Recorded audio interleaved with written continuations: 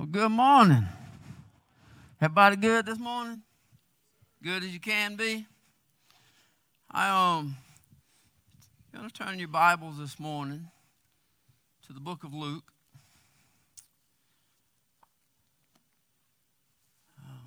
Luke chapter 7. I'm going to do something I've never done. Ask you to do something I've never asked you to do before. But I'm going to do it right now. As I was back there thinking, he was talking about Jesus and the help and all the help that's there. There's a lot of people hurting this morning. There's a lot of people going through some stuff this morning. A lot of trials. And a lot of them right now may be about to miss something that may can help them. So I've never told you to take your phone out in the church and text anybody. The same on live stream. Which one of these cameras? That one over there. If you got anybody that's struggling right now, and it doesn't matter what they're struggling with, going through a hard time, walking through a valley, and you think they may not be tuned in right now, go ahead out there on live stream. Go ahead and send a text or go ahead and send a link to faithlagrange.com and tell them they want to tune in. They can turn off anytime they want to. If it ain't helping them none, that's all well and good. If you're right here this morning, you know somebody that can't be here this morning, you know somebody that's down in a valley and they need some help, go and take your phone out and text them and tell them they may want to tune in. We're going to look at something this morning. Let's just go ahead and read the text if you're there in your place. Luke chapter 7. I want to begin reading in verse number 11. The Bible says here that it came to pass the day after. So Jesus has just done a great miracle. And now here we are on the next day. Came to pass the day after that he went into a city called Nain. And the Bible says that many of his disciples went with him and much people. That's important. That means there's a large crowd of people walking with Jesus. There's a large group as they're coming into the city called Nain. But it says when he came nigh unto the gate of the city, so that's another check mark there at the gate of the city. Behold, there was a dead man carried out, the only son of his mother, and she was a widow. And the Bible says that there was much people of the city was with her. So I see another large group of people that are traveling with this woman on the way to bury her son. And when the Lord saw her, he had compassion on her. And he said unto her, weep not. He came and touched the bier, which would be a coffin or a bed of a sort. And it says, they that bare him stood still. And he said, young man, I say unto thee, arise. And he that was dead sat up and began to speak, and they delivered him to his mother. Thank you. You guys can be seated. I wrote a message about, I don't really know, man, and somewhere in the early midst of that COVID before I got so out I really couldn't. It's been 6, maybe 7 weeks. I don't know, but I've yet to preach it. The notes to it are still in my computer. And I thought I'd preach it the first week back, but the Lord really impressed on my heart to tell our story of what we did with COVID. And I'll be honest, I struggled a lot with that. I thought, man, people want to hear what you went through, but I was wrong. That may not have meant nothing to some of you, but it meant a lot to a lot of you. I've gotten a ton of text because so many people are dealing with so much right now and struggling. And so a lot of you have texted, and a lot of even from people not from church. So I see I'm always grateful on the backside. Sometimes I'm nervous going in if God doesn't show me why I'm preaching what I'm preaching. I just believe I'm preaching what I'm supposed to be preaching. But on the backside, sometimes you see it. Last week I thought I'd preach that message, and Lord had a different way when I began studying. So naturally this week 3, right? I'll be preaching it this week. I mean, I've had it for several weeks now. But as I was looking at some stuff in my computer, I was pulling up some notes, and sometimes the computer makes comparable to things, and it pulled some stuff up from a message that I preached in 2017. I know that I had labeled those notes and put part of a message, 2017, put it there. And to me, to look back over notes like that would be called repreach. You've heard me say a lot of times, and when I get home, I take those notes, I throw them in the trash. I figure if the Lord ever wants me to preach a message again,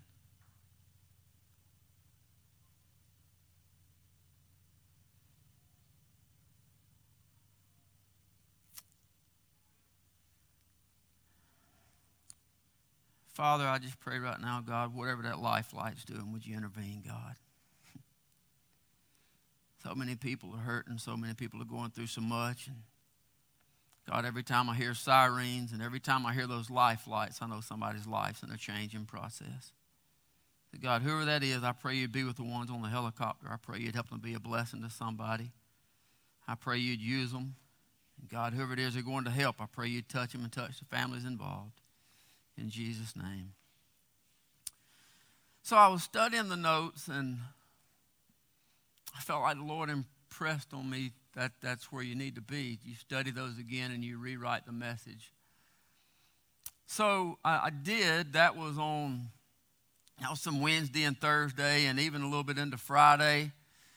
And I'll be honest, I didn't need any confirmation on on what the Lord gave me to do. I really didn't, but the Lord gave me confirmation anyway. Friday, I was given the incredible honor to do the funeral services for Mr. Al. Mr. Al's been a member of this church for many, many years. Matter of fact, first time they joined the church was only 2 years old. And I'm an incredible man of God, an incredible family. I guess probably the only Pearl Harbor survivor I've ever known. It was great opportunity, great honor that the family would give you that opportunity. On Saturday morning, another dear saint, Mr. Herschel and Miss Shirley. I want to ask you to pray for Miss Shirley. They put her on the vent 2 days ago. She's still dealing with kidney failure, and she really doesn't have a good picture. So you continue to pray for Miss Shirley. She does know about Mr. Herschel. She knows that he has passed away. She found that out a day before being put on a vent. So I want you to pray for Miss Shirley's family as well. But Mr. Herschel, Miss Shirley, some incredible saints, man. Dear, dear people, sweet heart. And so that family also gave me the honor of having the opportunity to do that funeral service yesterday. I know I tell you I don't believe in coincidences, and I really don't, but maybe a little bit coincidental. The two grave sites were at the same cemetery. As a matter of fact, those two grave sites are probably not even as far apart as the two walls of this building. They're almost together. They're in the same cemetery. And after Mr. Herschel's service yesterday, I walked over to Mr. Al's grave site there, and it's just a mound of dirt. And just reflected a little bit and prayed for his family and what they'd be going through, and walked back down to my truck. And I headed up. It's that one out on 27 out close to Rosemont. I'm headed up that road to the left side. And the far left, the left-hand side, that's the new part of the cemetery. The graves aren't, but just a few deep. There's not a lot, and the rest of it's filled. And I happened to notice something as I was going out. As I was looking up towards Mr. Al's plot there where he was, I began to notice the mounds of dirt. Mounds of dirt means they just had the funeral. They haven't come in. All they've done is completed sealing the coffin and mounded up the dirt. They've not had time to come back and level it yet and put tops on it and fix it. That means that funeral has happened just in the past few days. Those funerals happened this week. And I was riding just on that one strip on that one road out. There were 14 mounds of dirt. I thought, Lord, 14, just right here. Just on this one road, on this one part of this one cemetery. I didn't notice until I got back home. I was telling Robin about it. And something else dawned on me. You know when they put those tents up for a funeral, they don't put those up 3 days before and leave them up 3 days after. They put those up for the funeral, they take them back down. They're either put up the night before or the morning of. And as soon as the family leaves, the tent's taken down because they have to get the equipment in there to fill it up. So those tents aren't left up for an extended period of time. You see a tent up, that means there's going to be a funeral there today. It didn't dawn on me. So after I got home and thought back, there were 5 tents up at that funeral home to go along with the 14 mounds of dirt. As I was leaving the cemetery and turned out on the 27, I had to pull over and stop because as I was leaving one funeral, another one was turning in. I don't have any doubt whatsoever as to why God had me write this message. And I pray to be a blessing to somebody today, somebody that's down in a valley, somebody that needs some help, somebody that needs some hope, somebody that needs some strength. God had me write a message. He's the God of the valley. God, thank you so much for being so incredibly good. Thank you for loving us in spite of us. Thank you for your long suffering and your patience, God. When we don't see you doing things our way, we get so sideways and bent out of shape. And God, I'm not the only one in here. That when things aren't going our way and we don't feel like we're getting what we want and we're not getting what we ask for, we even get angry with you. God, we don't mean to, Father. You understand our frailties and our weaknesses. I have no doubt this morning, right now, God, there's some that are there. There's some that are angry with you right now, God. And whether we're right or wrong in it doesn't change the fact that's where they are, Lord, and they need your help. Thank you for your long suffering. Thank you for grace that makes no sense. Thank you for mercy that we truly can't measure. God, I pray for those that are hurting today. I pray for the families that have lost loved ones, God. Lord, I pray that you'd reach down and do something special, God. I pray you'd heal some broken hearts. You'd mend some broken spirits. I pray that your grace would be sufficient. You reach down and lift up some families. God, we just want to tell you thank you for being so good. Thank you that we can come to you at all times and all situations and know that you're able to do exceeding abundantly above all that we can ask or think. We love you, God. We thank you and we praise you in Jesus' name. Amen. I want you, if you would, to, some of you that have family members in the hospital right now may find this one difficult. I'm going to ask you to pray earnestly for all the doctors and for all the nurses. I understand with family members out there, we understand having a family member out there, you can't go see them. A lot of times you call and you can't get the information you want right when you want it. You call to a nurse's station on that floor. You call to ICU and you can't get what you want. But we need to understand those guys are swamped. They are flooded. One hospital we were talking about this morning had, I think it was 25 beds in the hallway of the ER. All COVID positive, but they had no rooms. 25 people in the hallway. Nurses are understaffed.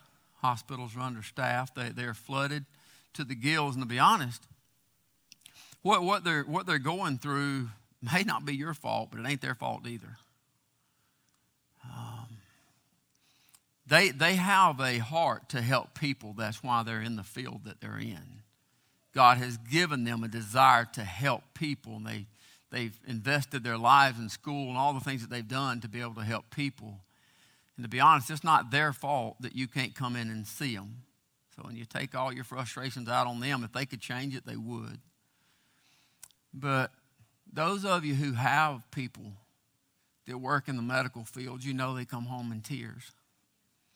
You know they come home brokenhearted.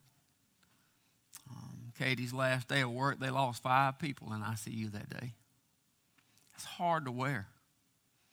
So I want you to pray for doctors right now. They got their hands full. Because you understand cancer hasn't gone away, right? Heart condition hasn't gone away. Kidney stones. Angela Hammond right now was at the hospital last night. Kidney stones. Miss B. Littlefield, procedure this week, kidney stones. Mr. Jim and his deal with passing out and dizziness. And those things haven't gone away. Heart conditions haven't gone away. Gallbladder, needing surgery, those things haven't gone away. Gallstones, the pain, all that stuff, all that stuff still exists. COVID has just come in and dumped on top of all that. So you understand why we need to be praying for them, don't you? I would ask you to add them. Matter of fact, Brother Larry, I know you over next door. I want you to add them to our prayer list, Miss Sylvia, and put them on there as a reminder. When you pull up faithfulgrange.com, go to resources, go to the prayer list, you see them on there. I want you praying for those folks because they need your prayers. They're dealing with some tough situations. Here in our text this morning, verse number 13, Jesus told the woman, he said, weep not. The word weep here comes from the Greek word. It means to wail aloud. So this woman doesn't have the sniffles. This woman doesn't have just her head in her hands. She's not just crying and trying to go unnoticed. This woman is wailing out loud. Her heart is broken. Her only son is dead. She is in the middle of the funeral. She's headed out to the graveside to take his body to its final resting place. She has every reason to be crying, and Jesus knows that. He didn't tell this woman, you have no reason to be crying. What he said means you can stop crying now because the master of the storm is here. It means you can stop crying now because the giver of life is here. You can stop crying now because somebody's going to need to hear it, because the healer is here. If you study this passage out, what he's saying is you can stop crying now and you're not going to have to cry anymore because I'm about to change your situation. I'm about to take your weeping and turn your weeping into rejoicing. From the text here, we can see this isn't a small boy. He doesn't say young lad. This is a young adult. The Bible says that he's on a bier. By definition, a bier is an item that is used to transport a body to a grave site. It could be a bed like we used to carry lame people on the Easter play, or they carried lame people on that day. It can be a coffin. It can even be an urn. That would be considered a bier. It's anything that is used to transport people, and they used them here to carry the body outside the city. You notice that this intersection happened at the gate. In the day, it was the custom of the Jews that only kings and royalty can be buried inside the city walls, inside the city itself. So everyone else has to be carried outside the city. Our text says here in verse 12 that this was a dead man. So we see we're dealing with an adult. Jesus calls him a young man. It doesn't give us his age, but it lets us see that it's not just a small boy. This is a man that is old enough to work and support his mom. The fact that he is a young man tells us that something tragic has happened. He didn't die of age, that he wasn't old. He was a young man, so there had to have been some tragic event that all of a sudden took this only son away from the mom. In the Word of God, the number 3 always represents the resurrection. When we see Jesus at 3 funerals, the first time Jesus, we find him dealing with a dead child is in the case of Jairus, the ruler of the synagogue. We do it in the Easter play where Jairus comes to Jesus and he says, Master, my daughter is sick unto death, and he asked him to come into his house. And if you remember that story, that's the one Jesus is headed to Jairus' house, and the woman with the issue of blood of 12 years touches the hem of his garment and made whole. See, I believe that's a twofold purpose. God does everything in perfect timing. Everything in your life, everything in your situation, everything in your storm, everything in your trial, everything that has you pulled down right now, God has it in perfect timing. It didn't get there a day too early. It didn't get there a day too late. God does everything in perfect timing. I believe the perfect timing of that woman touching the hem of the garment, because Jairus' daughter was not dead yet. And it caused this talk where Jesus has a dialogue with the woman of issue of blood, and he talks to her and she's healed, and he says, only have faith and believe. Can you imagine being Jairus? Your daughter's at the point of death when you came to get Jesus. This is where some of us are. We're at this place right here. We need Jesus to come right now.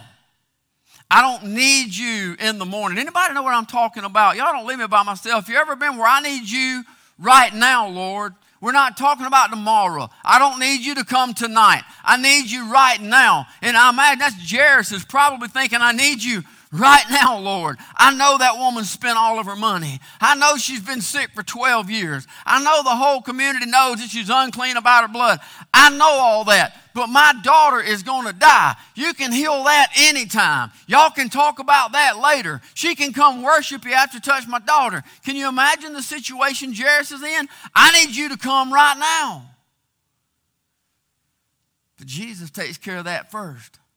See, I believe that has a purpose, to give that little girl time to die. The Bible says that when Jesus got there and he went in, that they were wailing aloud. They were weeping. They were heartbroken the little girl was dead. What did Jesus tell them? She's not dead. She's just sleeping. They all laughed him to scorn. They all made fun of him. Here's what he did. He put all them out. He put out all of the doubters. He put out all of the naysayers.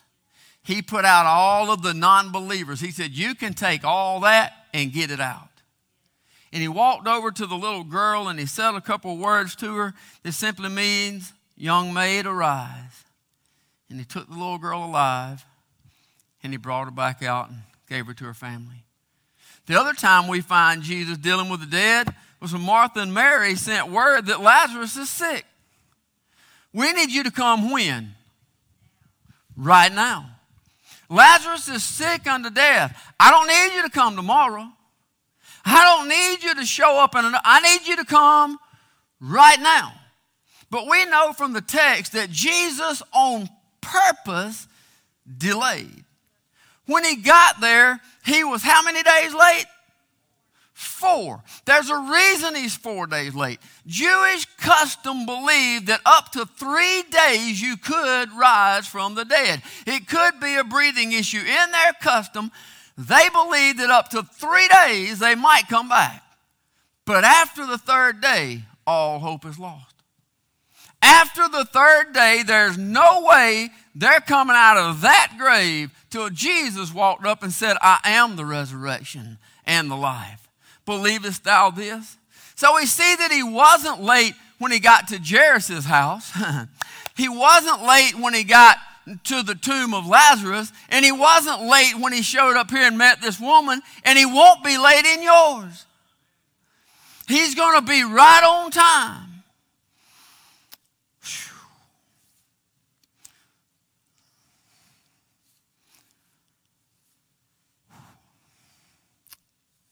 Here in the text, we see that this woman is a widow.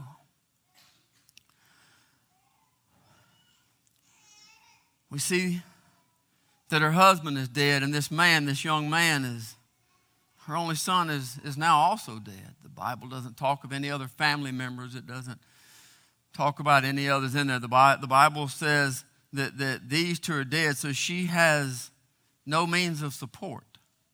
In that day, the women were taken care of. It was the men that did the support, so she has nobody to take care of her. The Bible says here that they're at the city of Nain. The city of Nain was up on a hill. The cemetery where they're going is about 8 miles away down in a valley. So the city is on a hill, but in order to leave the city, they have to go down the hill and go through the gate. The Bible talks about that gate there. The gate that they're talking about is down at the bottom of the hill. And down in the bottom, when she got down to the low place, is where she met Jesus.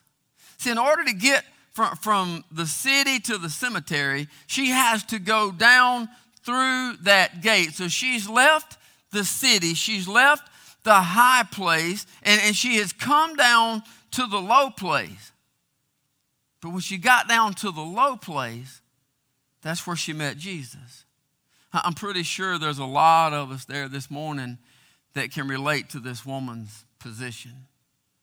I'm pretty sure between us here and those on live stream, there's at least a few of us that met Jesus when we weren't in a high place.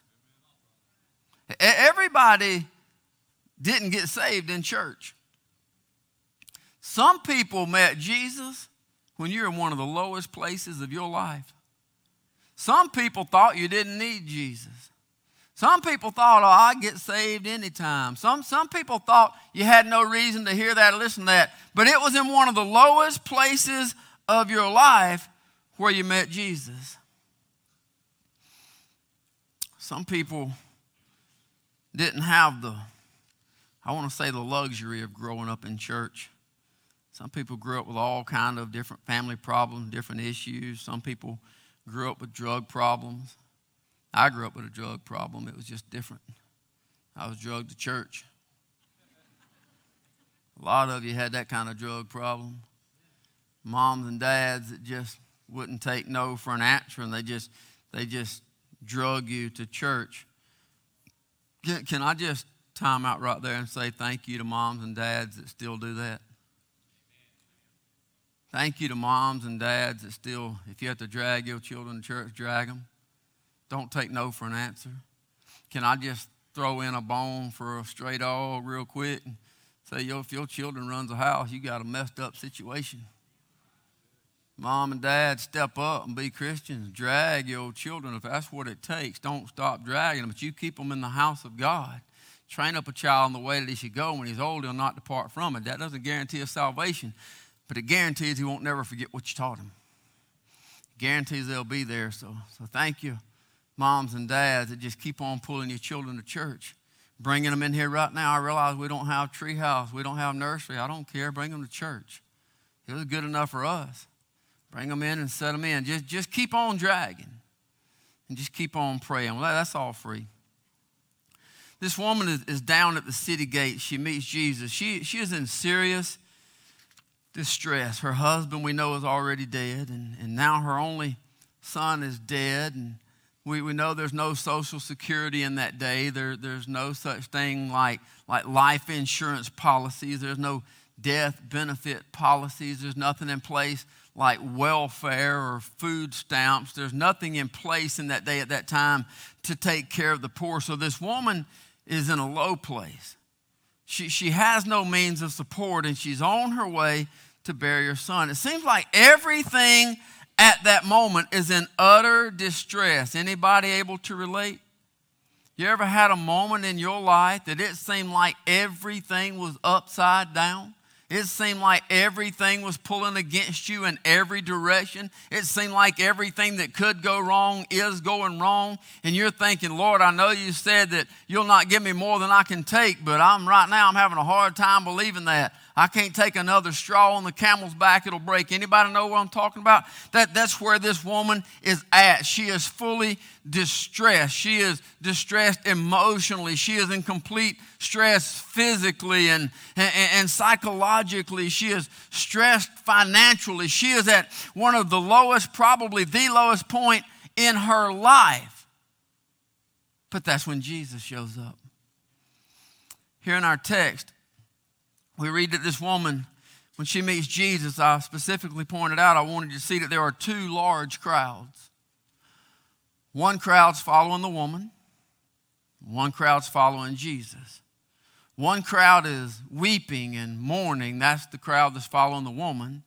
And the other crowd is following Jesus. But the crowd that's following the woman and the crowd that's following Jesus, they intersect.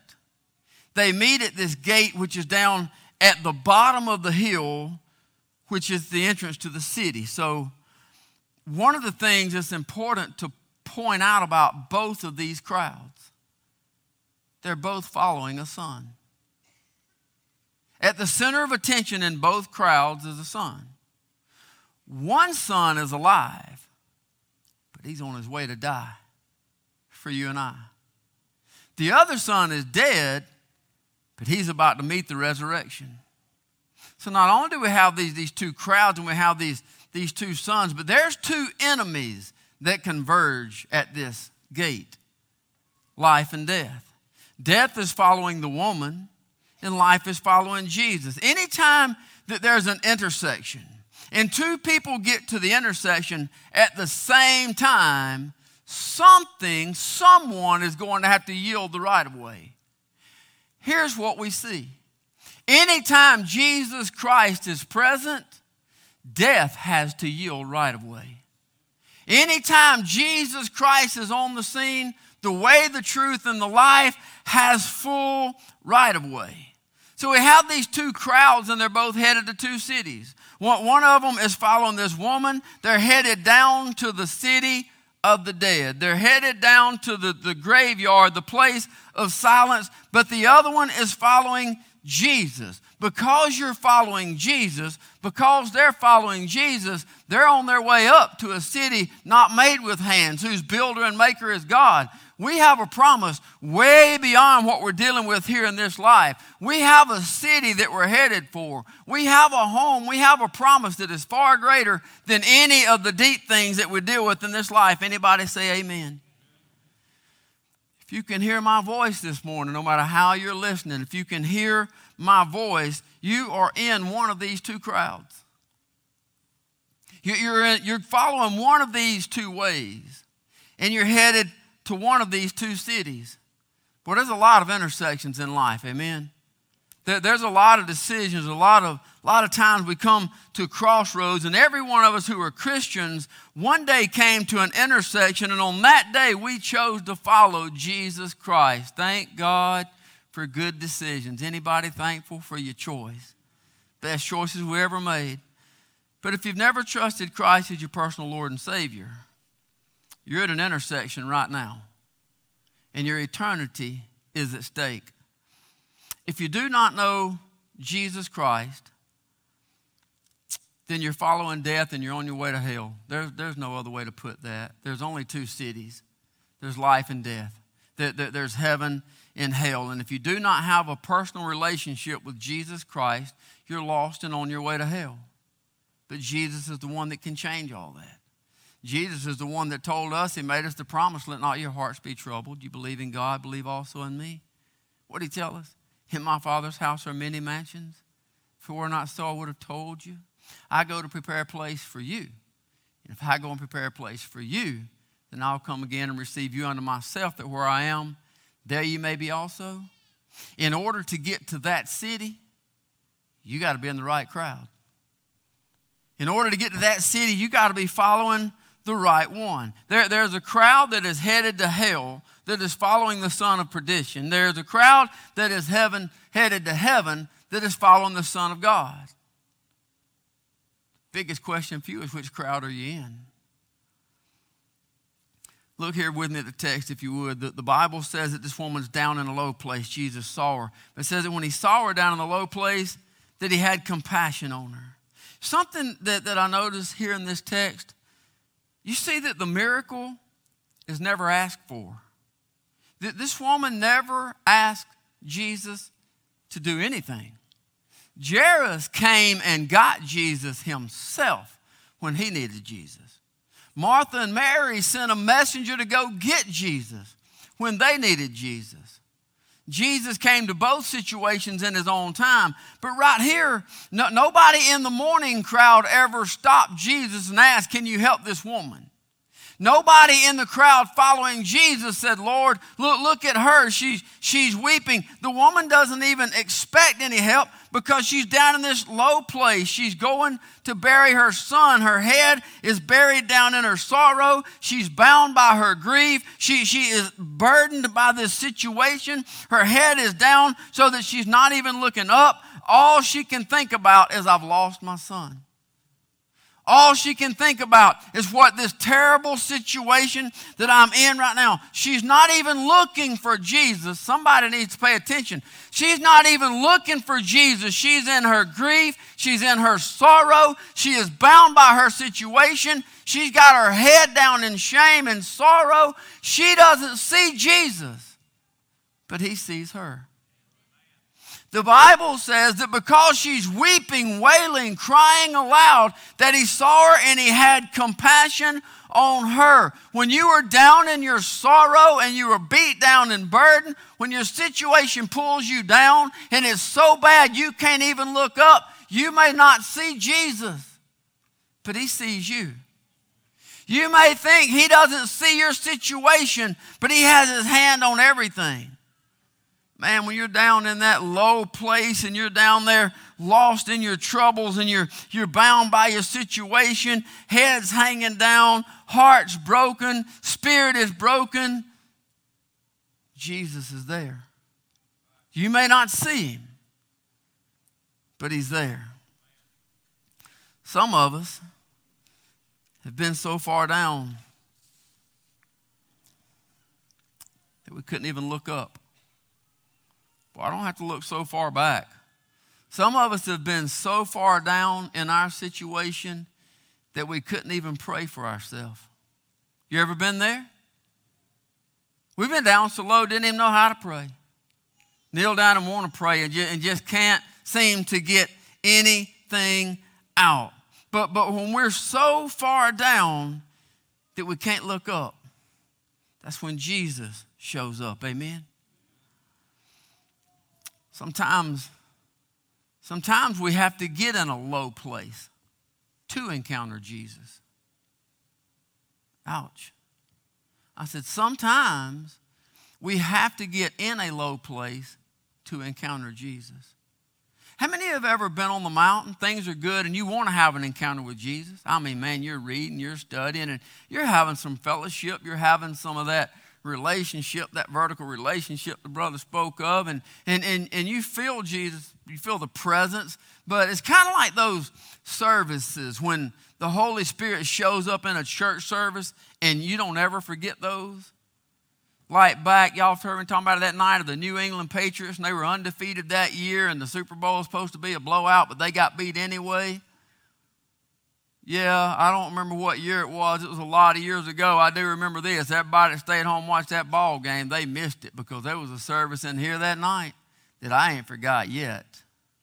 Holy Spirit moved in this place. Preaching never even got to preach, man. Spirit of God showed up. See, God decides when to show up.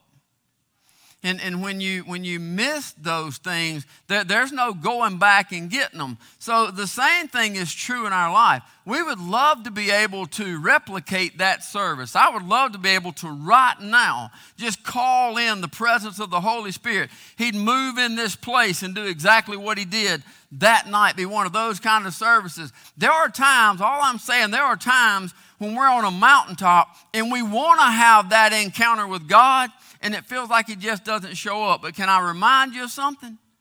The only reason we're on the mountain, anybody listening? Raise your hand if you're listening. Only reason we're on the mountain is because he came into the last valley where we were and got us, and he brought us there and put us there to start with. Or we'd still be back in the valley where we came from. Sometimes we just have to get in a low enough place to have an encounter with Jesus. I'll tell you this, if you're in a low place, don't lose hope. Don't lose hope. Don't give up. Don't lose your faith now. Just because you're going through something and you feel like you'll never smile again. Don't stop now, because if you're down in a low place, I can promise you one thing. You're in a place where there's an opportunity to meet some great company. And his name is Jesus Christ, because he is the lily of the valley. He is the one that walks down in the valley. He is the one that comes trying to bring, no, not trying to bring. He's the one who brings help to the helpless. He's the one who comes down and brings hope to the hopeless. He comes down in the low places looking to heal the brokenhearted. He comes into the low places to encounter those that are in need. Sometimes in the low places when we just can't pick our head up, Jesus comes that way just to lift our head for us. Amen. What's the Bible tell us? Weeping may endure for what? A night. But what? Yeah.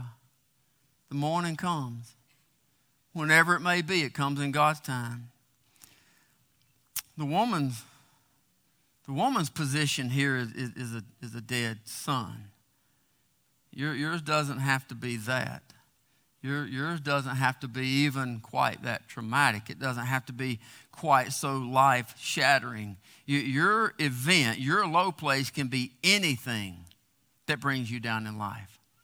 Boy, life's got a lot of low places. It's not just loss of loved ones. It's not just hospital and sicknesses. It's financial things. It's marriage issues. It's family issues. It's job issues. There's all kind of things that can bring us down. Sometimes we just can't see Jesus in our life until we get low enough to see him. I don't know. Some of you may be there now. Based on what I've seen and phone calls and texts I've gotten the last few days, there's a lot of people hurting right now. There's a lot of people in troubling situations. There's a lot of people scared right now. With COVID and all this going on, and they look around and see what's going on, and they've not had it yet, or their family hadn't had it yet, or maybe they have, but the family has, they haven't. There are a lot of people, Christians, that are scared right now. Christians not getting out, Christians not going anywhere. I'm just telling you, there's a lot of things that's going on in our world right now. Some of us just need to have an encounter with Jesus.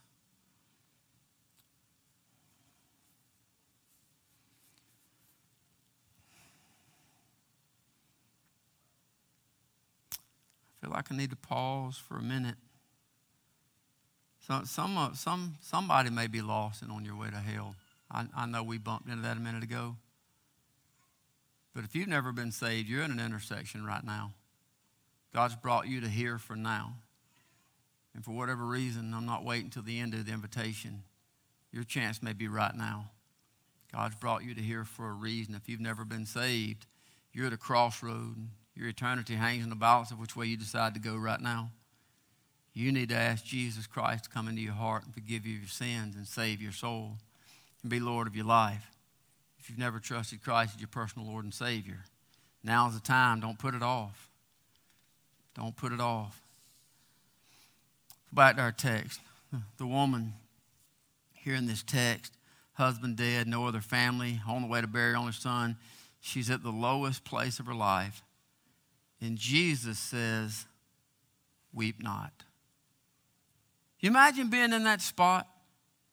You imagine being that low and Jesus, you understand the Bible doesn't tell us any way that she knows Jesus at all, right? Maybe she's heard of Jesus, maybe she hasn't. Maybe she's seen him before, maybe she hasn't.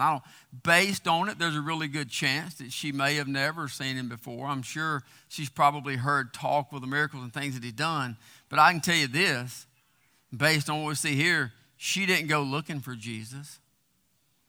She didn't know enough about Jesus or have enough faith to go looking for him to come change her situation. She's in the middle of it, and Jesus comes up in that, and he says, don't cry.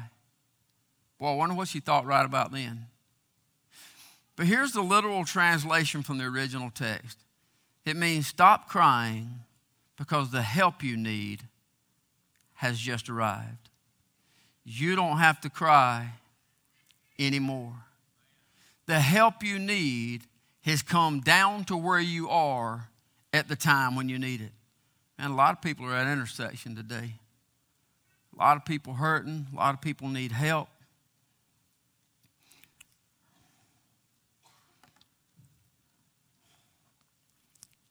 I don't know. Maybe it's you. Maybe it's your family. Maybe it is a friend of a family. There just seems to be so much trouble right now. Anybody know what I'm talking about? They're just surrounding one word COVID right now. Seems to be more than you even know how to pray for. But can I remind you, God's greater than COVID? Just like he's greater than cancer. Just like he's greater than heart problems. Greater than marriage problems. Greater than family problems. Greater than financial problems. Whatever you're carrying, whatever your burden is, God's greater. And I'm not talking about something that I don't realize. Because it wasn't but just a handful of weeks ago I was probably about as low as I ever remember being. I did not know if God was going to show up in our situation. Fear is real, Christian or not. When you're crying out and you feel like God's not hearing you, that's real. But I know this. On that night at that lowest point, Jesus met me at the crossroads. When I absolutely had to have him, Jesus showed up. And he's no respecter of persons. He showed up time and time again in this book. He showed up time and time again in your life. Tell me this. Raise your hand if Jesus has ever shown up right when you had to have him. If he showed up in that valley, he'll show up in this valley. If he was enough then, he's enough now. Whatever it is, if you can't walk it, he'll carry you through it. He'll be there to do one of two things. He will either change your situation, or he'll hold you by the hand and walk you through your situation. He'll either put the fire out, or he'll hold your hand and walk through the fire with you. But he will not leave you. He will not forsake you. He will not forget you. And he will not leave you there. He will get you out of your valley. He will get you out of the fire. And one day soon enough, he's coming to get us out of all this mess and take us to where he is so that forever we'll be with him in glory. Amen. Some of you this morning, I want to ask you to go ahead and stand where you are. Some of you this morning, you do what you need to do. You want to put a mask on. You want to come to the altar. You've got a burden. Listen, as far as I'm concerned, the altar is kind of like the crossroad. I realize COVID and this changed a lot of things in the prayer, and you're welcome to pray right where you are.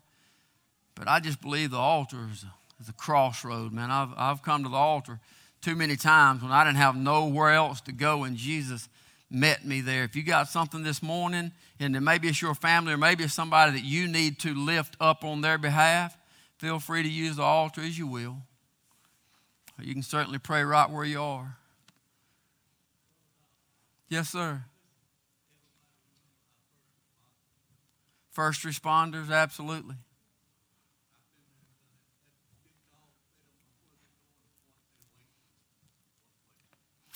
Well, I know personally of two first responders that caught COVID dealing with COVID patients to get them in. And one of them was Abby, and the Lord took her home. Vic. Yep. Yeah, by all means, first responders. And so.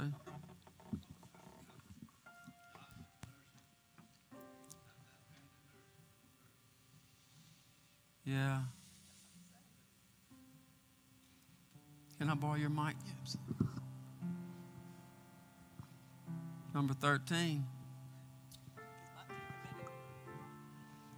Y'all, I've got something to say. God chose to take my son, as y'all all know, suddenly. And I was one of those that drug him to church.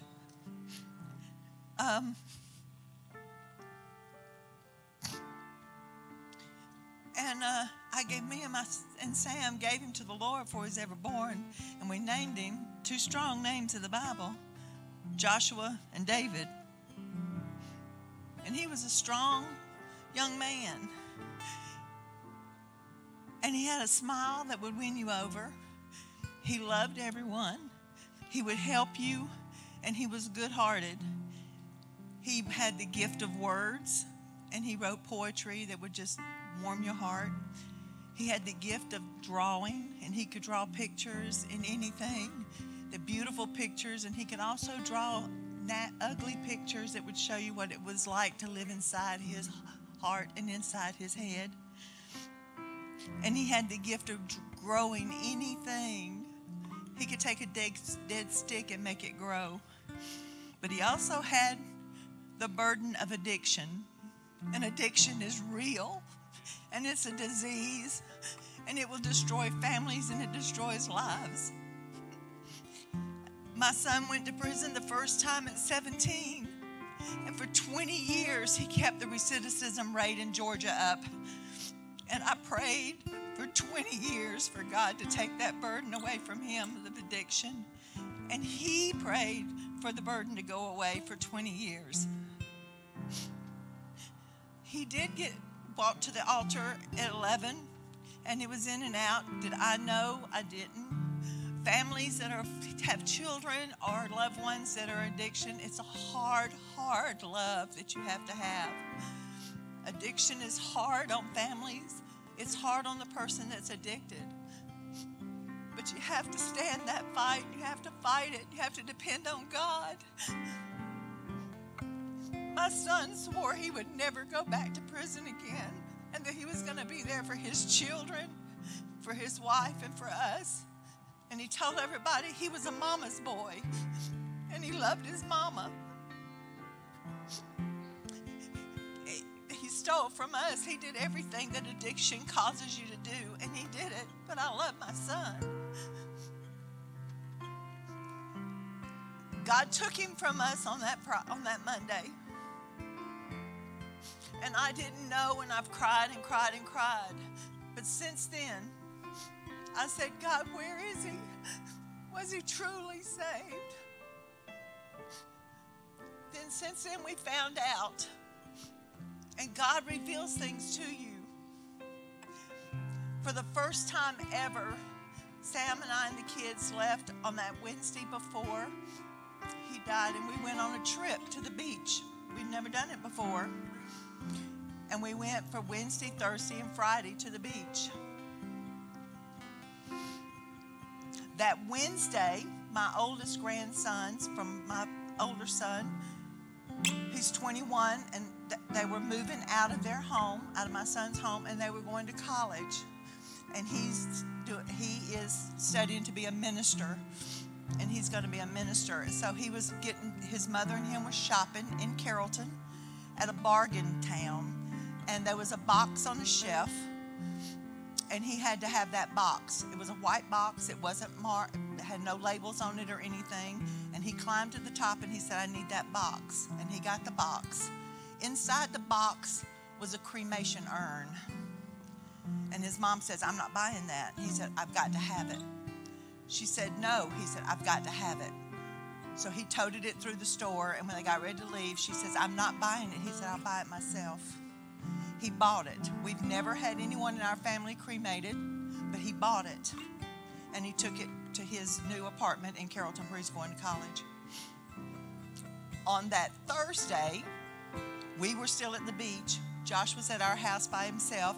Jessica was in her home in Alabama. She called him, and he told her that he was proud of her, he loved her, and she was an inspiration to him, but he couldn't talk to her.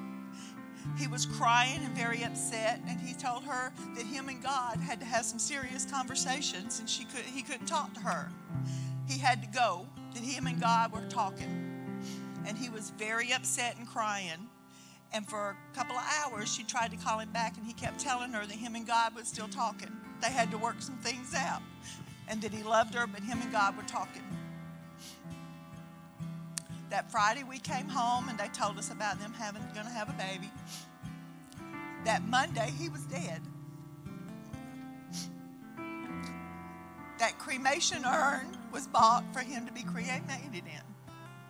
Why, I don't know, but Hunter called and told us on that following Wednesday, he told his mom to tell us that he had the urn. And she said, no, they've already bought one. And he said, no, they haven't. Call Grandma and tell her. And she called Jessica, and Jessica said, no, we hadn't bought one yet. And he said, I told you, this is for Uncle Josh. How did he know? That's God, y'all. That's God. We got the urn, and the name of the urn is Wandering Nature. My son's favorite thing was nature. Another thing about it is it's purple. You can't buy it in anything but black and gold. It can't be bought. So it was a fluke is the reason it was in. Who buys an urn in a bargain town? So God was in all of this all along. So that shows me and gives me comfort to know God's hand is in everything. Addiction is an awful, awful disease. My son, that was my son's burden to bear. But my burden was loving my son in his burden. And God put me in, I've been in nursing for 40 years. My burden every day is loving these convicts inside these jails and prisons that's there with their burdens of addiction, mental illness, whatever it is that are our throwaways in society that is in there. So families, if you have someone that's got mental illness or addiction, don't turn your backs. Love them in their burdens. And that's all I got to say. God picks us up in our lowest point. We have to love them in their lowest points too.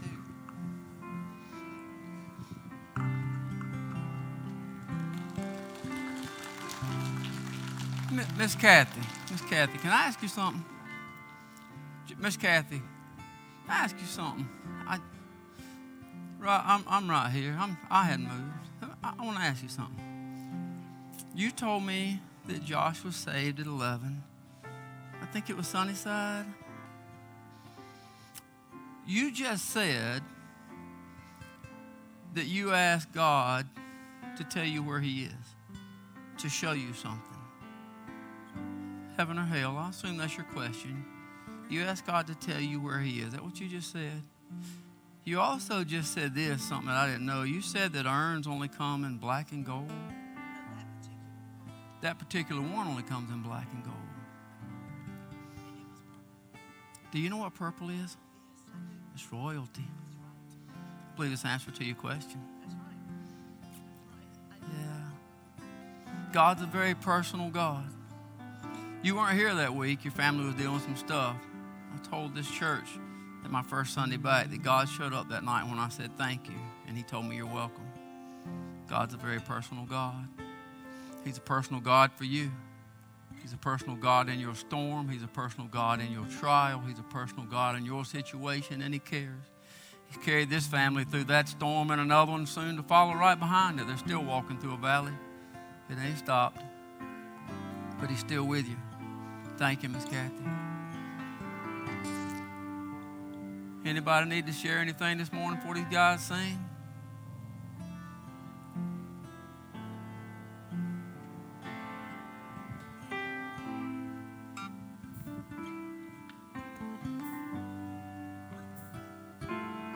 I need you. Most of y'all know that just recently I have lost my cousin and her dad 2 days later, both to COVID. Speaking of funeral, the one that you said that you ran into, that was hers. They were going to try to do her dad's on the same date. But the only reason is my uncle is a retired Marine with a Purple Heart. And with it being 9/11, my aunt, first losing her daughter, her only daughter, then losing her world as her husband. You just know that God has love and compassion for people that have seen weird and nasty things, being one a retired Marine and a detective for the LaGrange Police Department. Miss Debbie has worked with my uncle, and I've talked to my mom. Yes, my uncle was saved, and I found out that my cousin was saved. But breaking down,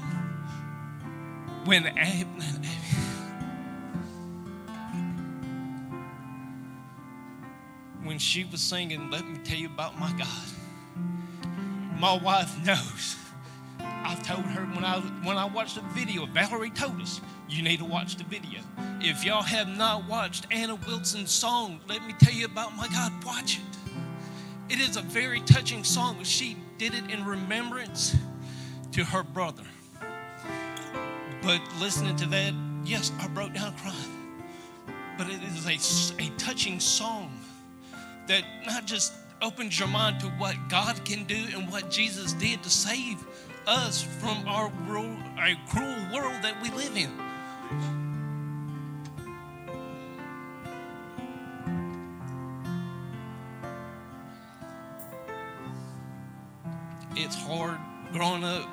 being the like I tell everybody I know, I'm the peacekeeper in my family out of 3 boys. The older one is a retired Army. Most of y'all know my middle brother because either y'all went to school with her, like Wendy and Warren. Bobby, he went to school with Irvin. So did Candy. Irvin is a loving person. He's very hard-headed, but he's a loving person. But I know all my brothers love God, and they are saved. Me, on the other hand, I do have a personal relationship with God, and I know it. And it was for her, it was for my wife that actually got me going back to church. Like you said, you were addicted to drugs. My parents drugged me to church. Sunnyside, yes, I went there. But my first church I went to was Friendship Baptist Church, and Henry Jones was the pastor. The man always called me Shorty because of how tall I am. But knowing that God can work miracles in a broken vessel, yes, that is true. But the hardest part is knowing that my aunt, I've talked to her. She said that her world is gone. When you're talking about Dallas, that's where she's at. And I was just going to ask, would y'all could just pray for that family and pray for me, because I've had a distant relationship with my uncle because of things that happened in the past. And I put all that back. I still talk to him, but not seeing him face to face and talking to him. And with COVID, not being able to tell him goodbye, that is the hardest thing. People, this thing is serious. But one thing that's more serious than this is God's love for us. If you do not have a personal relationship with God, I beg you, please come down to this altar and give your life over. There is nothing that people can say or do. It is what God and Jesus has done that gives you that relationship. Thank you.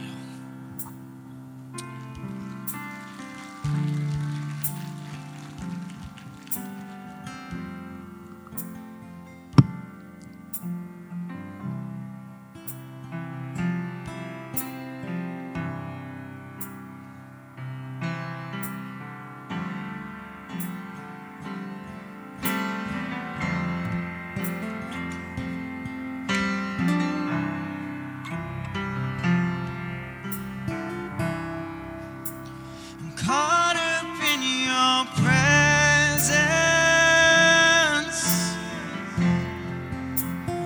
I just wanna sit here at your feet.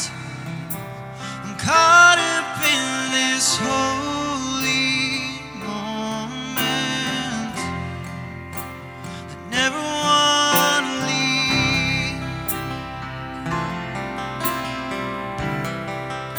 Oh, I'm not here for blessings.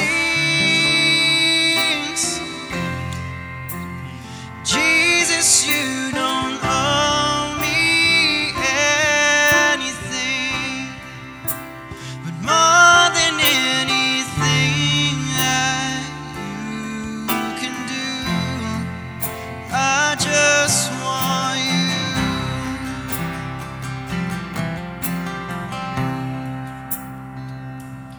I'm sorry when I've just gone through the motions. I'm sorry when I just sang another song to take me back to where it started. I open up my heart to you.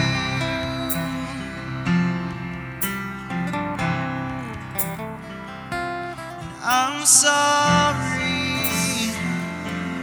when I've come with my agenda. I'm sorry when I forgot that you're enough to take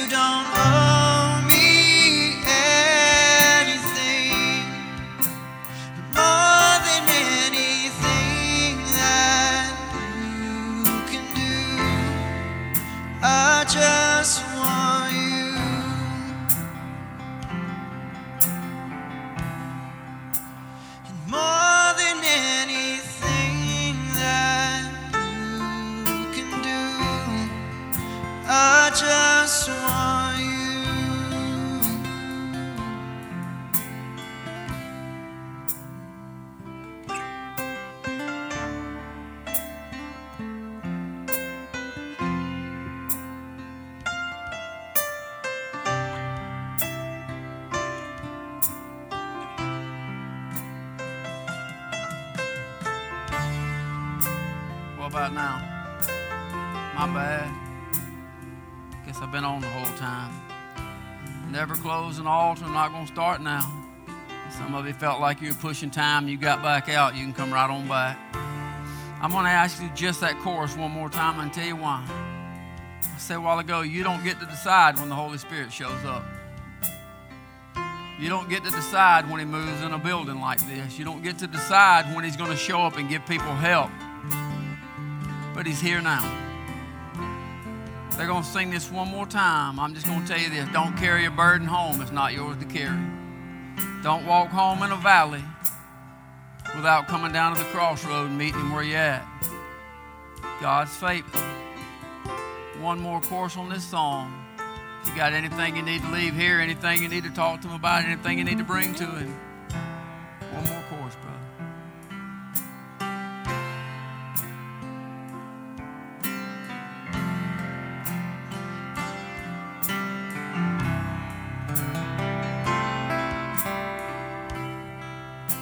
I'm caught up in your presence.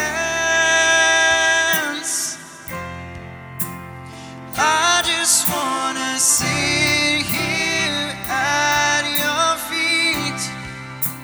I'm caught up in this holy moment. I never want to leave.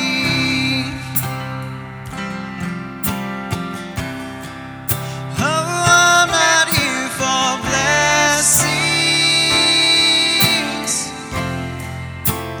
Jesus, you don't owe me anything, but more than anything that you can do, I just want you.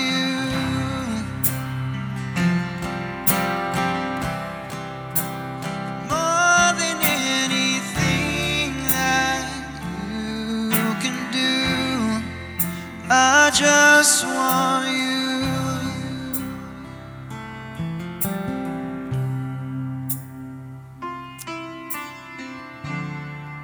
Father, thank you so much. Thank you so much. Thank you, Father, that the God of the mountain is still the God in the valley. Thank you, God, there's not a valley so low that you won't come down after us, that you won't reach down and you won't come get us. Thank you, Father, there's not a situation too big that you can't fix. There's not a situation too small that you don't care if we'll take time to ask, God. Thank you for loving us. Thank you for hearing prayer, God. Thank you for answering prayer. God, I know sometimes it seems like prayers weren't answered. We wanted to see the sick healed, and you choose to do it another way, God. Lord, I pray you just continue to help us, Father. Help us in our faith. Help us to grow stronger. God, I understand even the danger of that prayer. In order for our faith to increase, we have to go through something harder than we've ever been through, God. Faith doesn't increase by going through the same storm. God, I pray you would help us to increase our faith, God, and to hold on, that this world might see you in us, God. I pray to increase our faith in the light that's in us. Lord, we're in a dark world right now that's lost, and people dying and going to hell, Lord. Lord, people are lost in their hopelessness right now, but it's without reason, God. There is hope. I pray you'd help us to show the world that His name is Jesus Christ. I pray you'd make us usable vessels. I pray you'd use us here as Faith Baptist Church as a light. I pray you take each individual present, everybody on live stream, everybody, Lord, that's still there, Father. I pray you touch each one, anoint each one, and help us, God, to be a usable vessel in your hand, that people might see the light of Christ in us. You've been good to us, God. Through all the storms and all the valleys and all the trials, you've been good to us. We just want to tell you thank you, Lord. Just want to be caught up in your presence. Thank you for sending your sweet, precious Holy Spirit into this place. Thank you for the presence here, God. We love you and praise you in the precious, sweet, holy name of Jesus. Amen. Amen.